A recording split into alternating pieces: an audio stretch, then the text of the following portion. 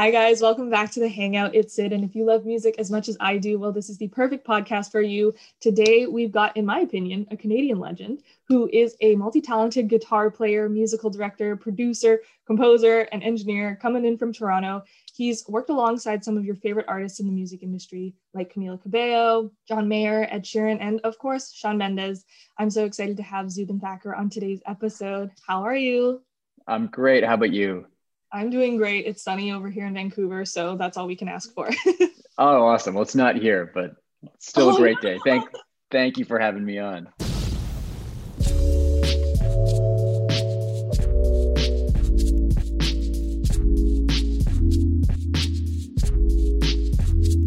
I want to talk about your birthday last year. You celebrated it on a very special day, and I only know this because we have the same birthday, actually. Oh, we do. Yeah, November 25th, the Netflix live in concert film dropped on your birthday. What was it like getting to celebrate with such like a project that you were working on for so long? It was really cool. I mean, it's always nice to have something, extra special about your birthday, I guess, if you want to say it that way. But yeah, it was really nice. It was just it was a neat moment for it to come out and, added a little bit of significance to it for me. So. Nice. I think Mike and Dave also mentioned that you guys watched it as a band, the live in concert film. What was that kind Yeah, of like getting to sit with all your band members, rewatch like the iconic Toronto show? that was awesome. That was like I was really happy that we had a chance to watch it together, because those were the guys that I was on stage with for, 100 plus shows. And especially that Toronto show, which meant a lot to us to begin with, because we're all from the greater Toronto area. So watching it with them, there's so many like little inside moments that, parts that like little musical like parts or looks and all that kind of stuff that we're all so familiar with. So to be able to like, just like chuckle about it or, a spot that you were like, oh, could have, I wish I'd done that better or whatever it might be, it's so nice to have the people who know the music, every minute detail of it, to kind of sit there and joke about it with those guys, they're my brothers. So like to be able to watch it together was amazing. How long have you known all of the band members for? Because I think you and Mike go back quite a long time. And then, Yeah, Mike and I think we met in 2010. And Eddie, I think I met around probably somewhere around the same time. Mike and I worked together a lot though for over the past 10 or 11 or 12, however long I've known him for. We have worked together quite a bit in various projects.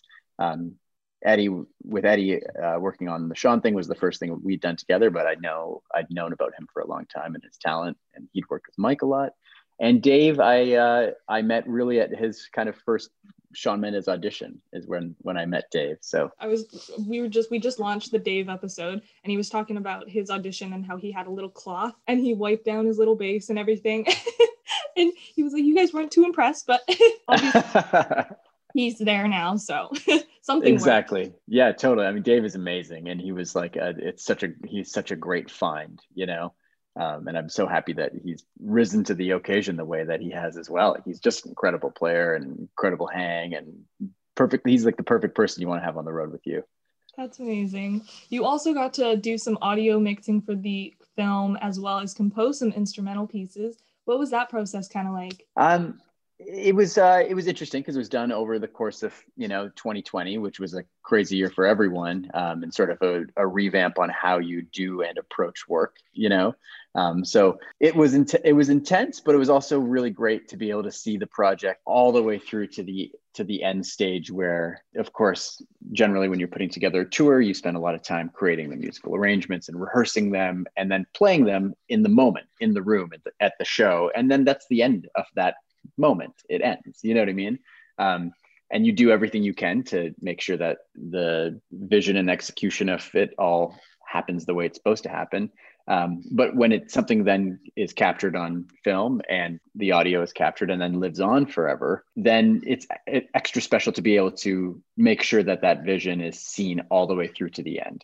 The way the mixing process sometimes works is you do these things and you record the audio, you record the video, and then a third party kind of independent to the project kind of spends a couple days doing their thing, and then there it is. And maybe it's balanced the way you wanted to hear it and the way it's intended to be heard, or maybe it's a little bit off. And then, so to be able to actually, take the project all the way through to that point and be like, no, this is how it's supposed to be presented is great. It was really like satisfying to be able to see the whole circular process of it. That's so cool. I want to talk about kind of like the pre-production to a tour. And you mentioned before you have a strategy going into creating the set list. Can you talk a bit about that? Sure. So creating like a tour set list, or any kind of set list, whether it's a headlining show like on a tour where you're going to be playing 60 or 90 minutes or something like that, like a long set for your audience, meaning like the artist is the headliner,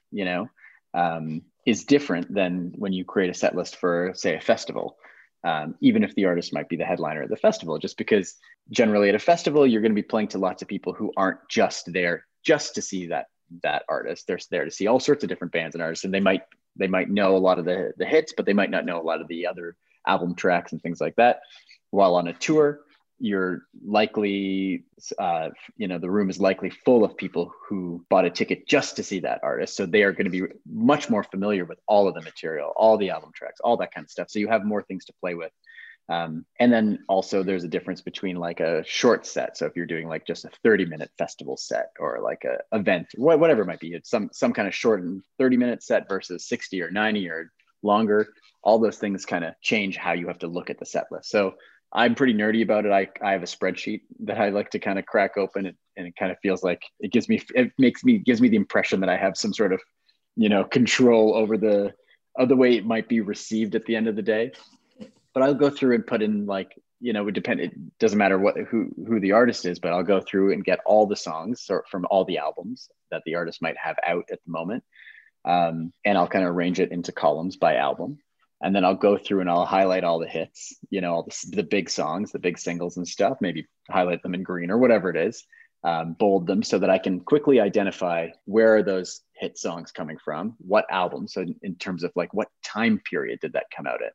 So for an artist that, let's say, has 10 albums out, you want to know, and they're currently on selling their tour for the current album, like you need to sort of be able to place enough hits from enough portions of their discography to keep it interesting for all the people that might be at the show.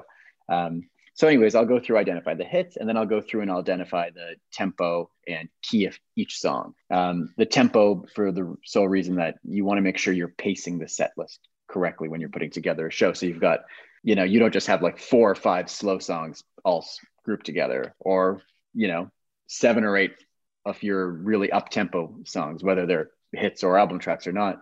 Those up-tempo energy moments, you need to use those and place them in strategic places to keep the energy going in the room, Totally. So identifying that stuff is really important. And then I'll just start going through and playing with ideas, like just different orders and making sure that if we want to do like an interesting transition, let's say from one song into another, sometimes you're lucky where the key of the songs might work out, and you're able to flow from one song into the next with some sort of musical interlude that feels really cohesive. And if you're not, then sometimes that's where you have to get creative and figure out ways to sort of switch and change the keys to get yourself from point A to point B if you need a transition there. But it's an involved process, and I'll sort of put together some ideas. The artist always has lots of ideas on how the set should be, of course. And then depending on the team, maybe management, maybe, the creative director who might be involved in a tour or a show might have ideas on certain songs and where they might be placed. A lot of discussion goes into the opening song and the closing song. Of course, those are like, 2 of your biggest moments in the show. So it starts there though. That's crazy. When do you decide, or how do you decide when like guitar solos come in too? Because that's a big part of like the crowd going wild and it's like, go, yeah. Yeah.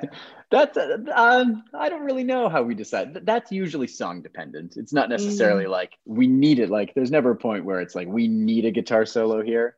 As much as I'd like to think there might be a need for it. It's usually like it's if the song calls for it. If it's not already in the song, meaning it's not already in the studio version, let's say, if the song, some songs just lend themselves to the idea of an added section of something, like some kind of jam or solo or instrumental thing. And whether that turns into a guitar solo or just a cool jam, that sort of, that kind of depends on the song. You've had like a crazy career over the last however many years.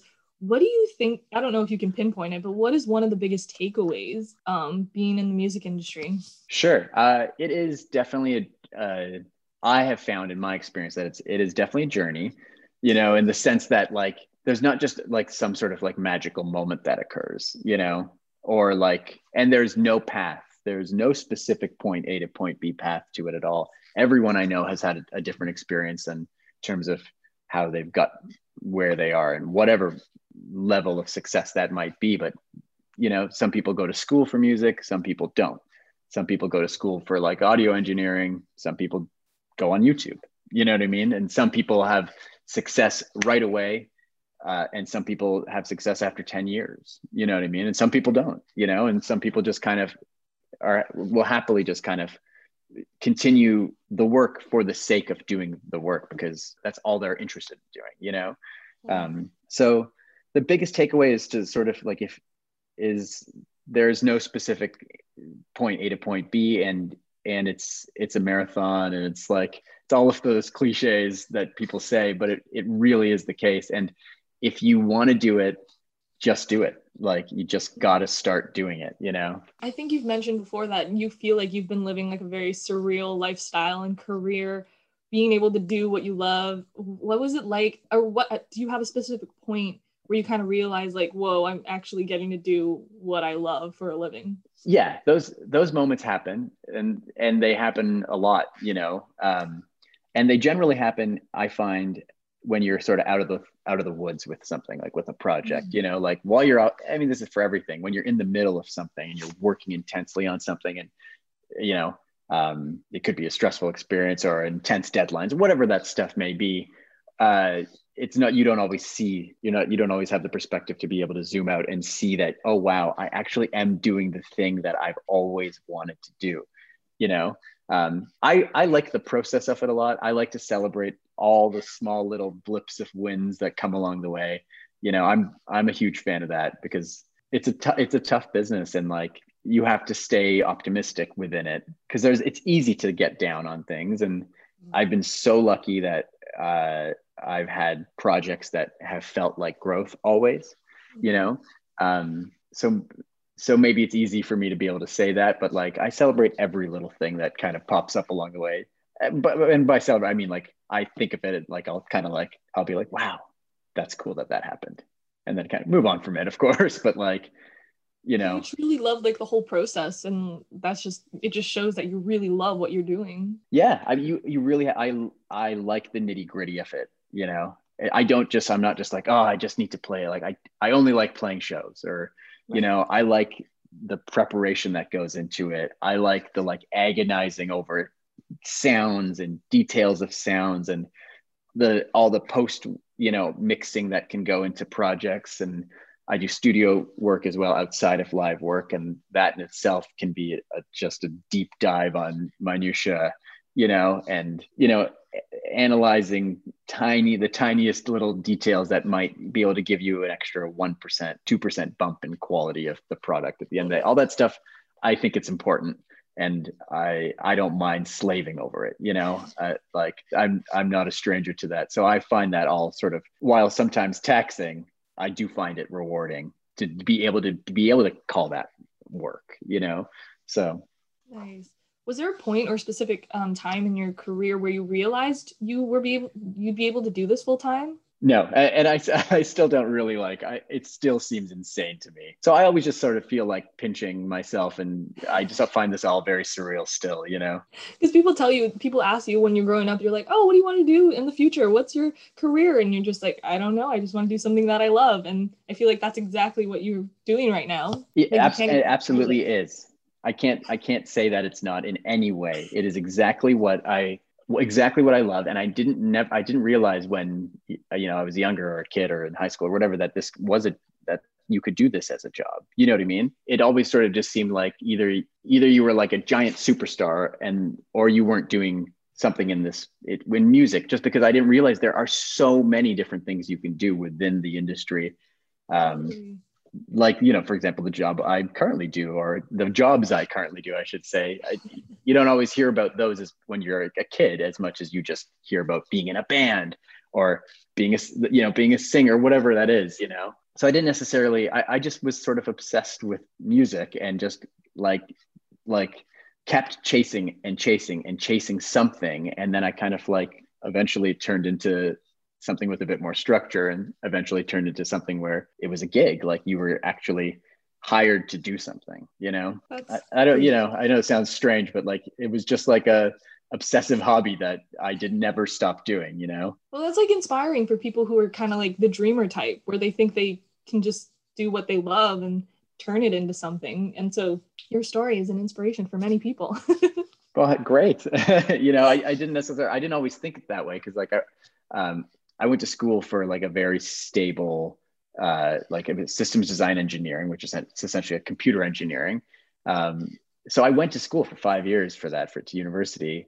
And it wasn't like while I was doing that, I didn't assume that I would just be a musician instead. Like I didn't really know what I thought at the time, I think, in terms of what I would do for for my career or job or whatever. But it just sort of worked out that way, because I never let the music side go. I just kept doing it, and I wasn't necessarily doing it with a specific, like a really realized goal in mind. I was just kind of chasing it, something that I love to do. And it kind of snowballed into this. That's just crazy. For your earlier experiences, from like being a director at your talent show in high school to your band Prize Fighters, how did that kind of prepare you for the career that you have today? So in my high school, there was a talent show that was all student run, and I was really heavily involved in it, right starting sort of from grade 9, through till the end of high school. And it, I joke about it, but it's very similar to the job I have as a musical director now, where you're, auditioning players, putting together like a band, creating a set list based around a theme, and then rehearsing those songs, like, till they sound as good as they possibly can. And then eventually going and you put on a big show, and there's like sound and lights that you have to consider, obviously it's all at a much different scale and much different everything, but the sort of core idea of it is very much the same. And then that talent show, gave me the confidence to think that, I want to have my own band. I started my own band, wrote my own songs. I was the singer in the band, produced the records at home, learned how to do all that stuff.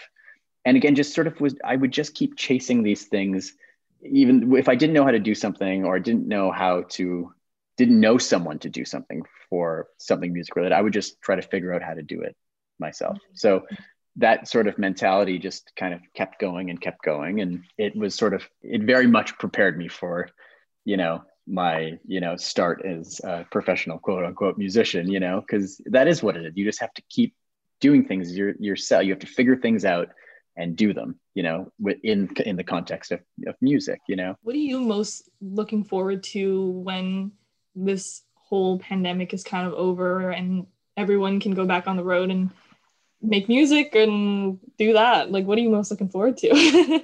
Most looking forward to, I mean, I love making the sounds. When what I mean by that, I love, like, we put our in-ears, that we're in a rehearsal. It doesn't matter if it's a rehearsal or a show or a recording studio or whatever it is. I get a lot of satisfaction from putting on the headphones, putting on the in-ears or whatever it is, and just playing songs, period, whatever they are, for whoever they are. And kind of going from that point of how should this sound to this is it, the end product of that, and playing it 100 times, like I really get a lot of satisfaction out of the sonics of it all. And the sort of the A to B, the start a song, how is this supposed to go, to the finished product of it.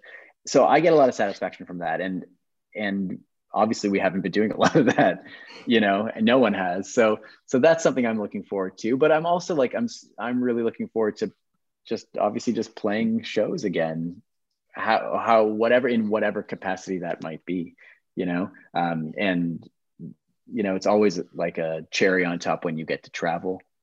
That's amazing, so I'm looking forward to that. That'll be, it sounds so strange to even say it right now, because it's like literally the opposite of what we're all doing and what we're sort of, should be doing, which is, to sort of stay at home and not travel and not be out there in the world, which is completely fair right now. But it'll be nice when that's safe to do that again. Yeah, totally. It was, well, watching back like the live in concert and seeing that many people inside of Rogers Center and just like the crowds and crowds, I was like, we were at that point where we could do that. And I was like, whoa. I know, not that long ago. I mean, a year and a half ago, we were all doing that stuff, right? Yeah. And I was scrolling on your Instagram and I truly see your biggest smile when you are on stage. You just have the time of your life. For the Hangout or show, we always want to talk about sort of how music impacts you. And this is a deep philosophical question. It's not an easy one to answer, but by all means, but how do you think music has changed your life or impacted it in your own way? I mean, it has made, a giant difference on my life for so many reasons, like going all the way back to when I first got into music. So I got my first guitar in grade 7, and that changed my life at the time. It like really brought me out of my shell and all the things that, you hear about when you kind of find something you love to do and want to share it. Cause like I was always very much into the idea of like playing music with other people, being in a band, starting a band, finding a band, doing all that stuff was like priority number one. A lot. It wasn't just play alone in my room. Kind of, I always wanted to like do something and make it like, I wanted to sound or feel like the videos I used to see on Much Music when I was a kid in grade 7, and I would chase that. So it changed my life when I got my guitar. And then of course, like, fast forward to when I started doing it more professionally, that changed my life too. I never thought that, I was always like, am I going to work in an office, or am I going to be an engineer, or like, what am I doing? Am I a programmer? I didn't know what I was going to do. I didn't have a clear vision of that. So when the music thing started actually to work, like I started working, of course, it changed my life and my perspective on everything again. And then take, 5 years forward to, when I got the call to work on the Shawn project, that changed my life, of course, too. I really sort of notice it and feel the sort of connection I have to certain songs and certain moments, certain concerts, whatever it might be. So it's no doubt that it's had a giant impact on every day of my life. That's amazing. And do you find that you have different takeaways with music when you're playing it versus creating it to listening to it? Yeah, I definitely. I really appreciate the moments lately, especially over the last 6 months to a year, where I've started taking like these really long walks, trying to walk 10,000 steps a day. So I've got my headphones in now. And I've reconnected with the idea of just listening to music, which is nice, because sometimes when you're in the middle of like working a lot on music, you're not always just popping your headphones in or listening to music just for fun, and if you are, sometimes you're doing it and you're referencing other music, you're referencing other ideas, or even if you're trying to listen to something just for the sake of listening to it, if you're really hyper in work mode, and all of a sudden your like brain is analyzing all these things you're hearing, and you don't necessarily want to be doing that.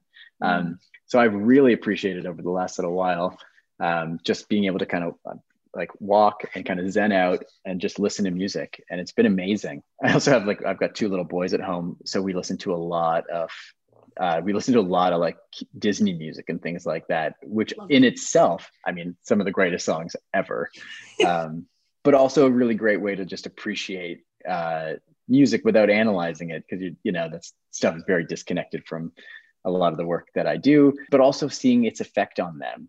They're, 3 and 6 years old. So seeing what music does to them and how they react to certain songs and how they sing along or how they dance along is like, it rekindles your appreciation and love for what music is, or even what I think I might be adding into the sort of general spectrum of music, Totally. Are you finding yourself teaching them guitar or like other instruments as well?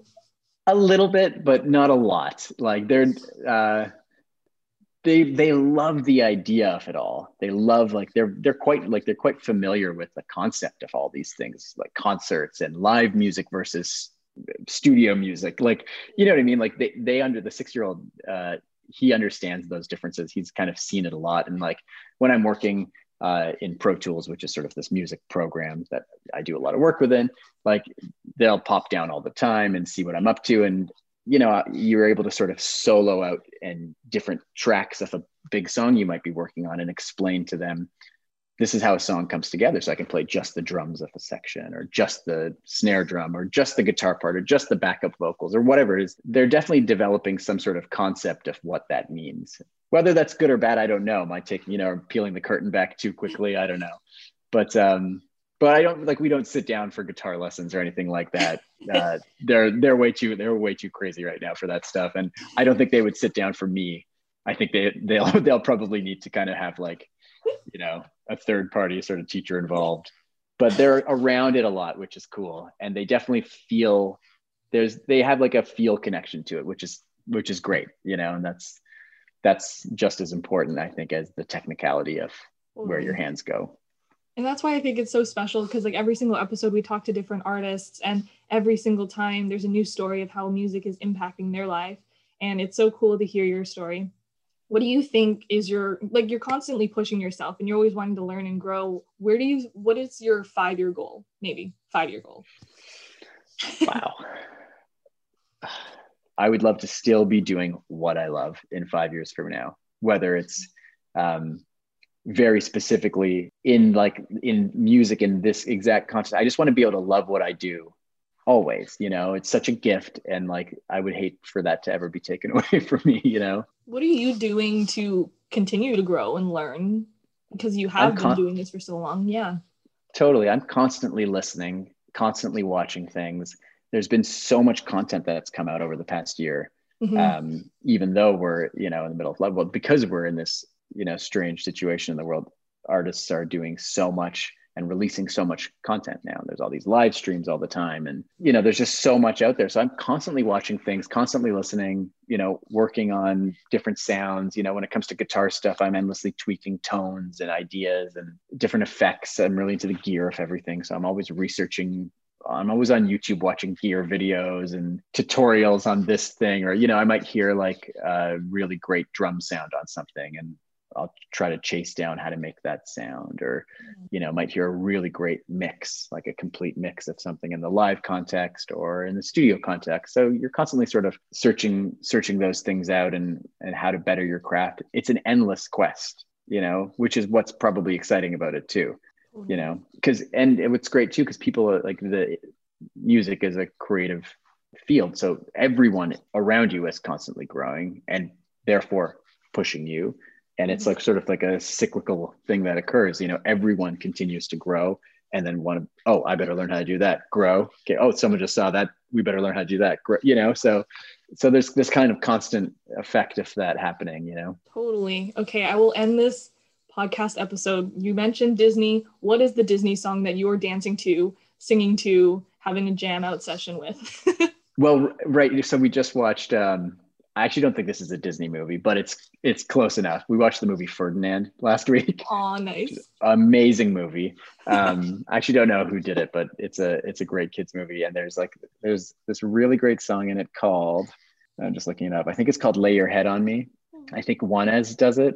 He's a Latin artist, I think. It's this right here. Really, it's a really cute movie, but the song is really great. And if that doesn't bring a smile to your face, then I mean, you got to get your ears checked. Well, thank you so much for coming onto the show and chatting about music. It was a pleasure. That was Zubin. Thank you for having me.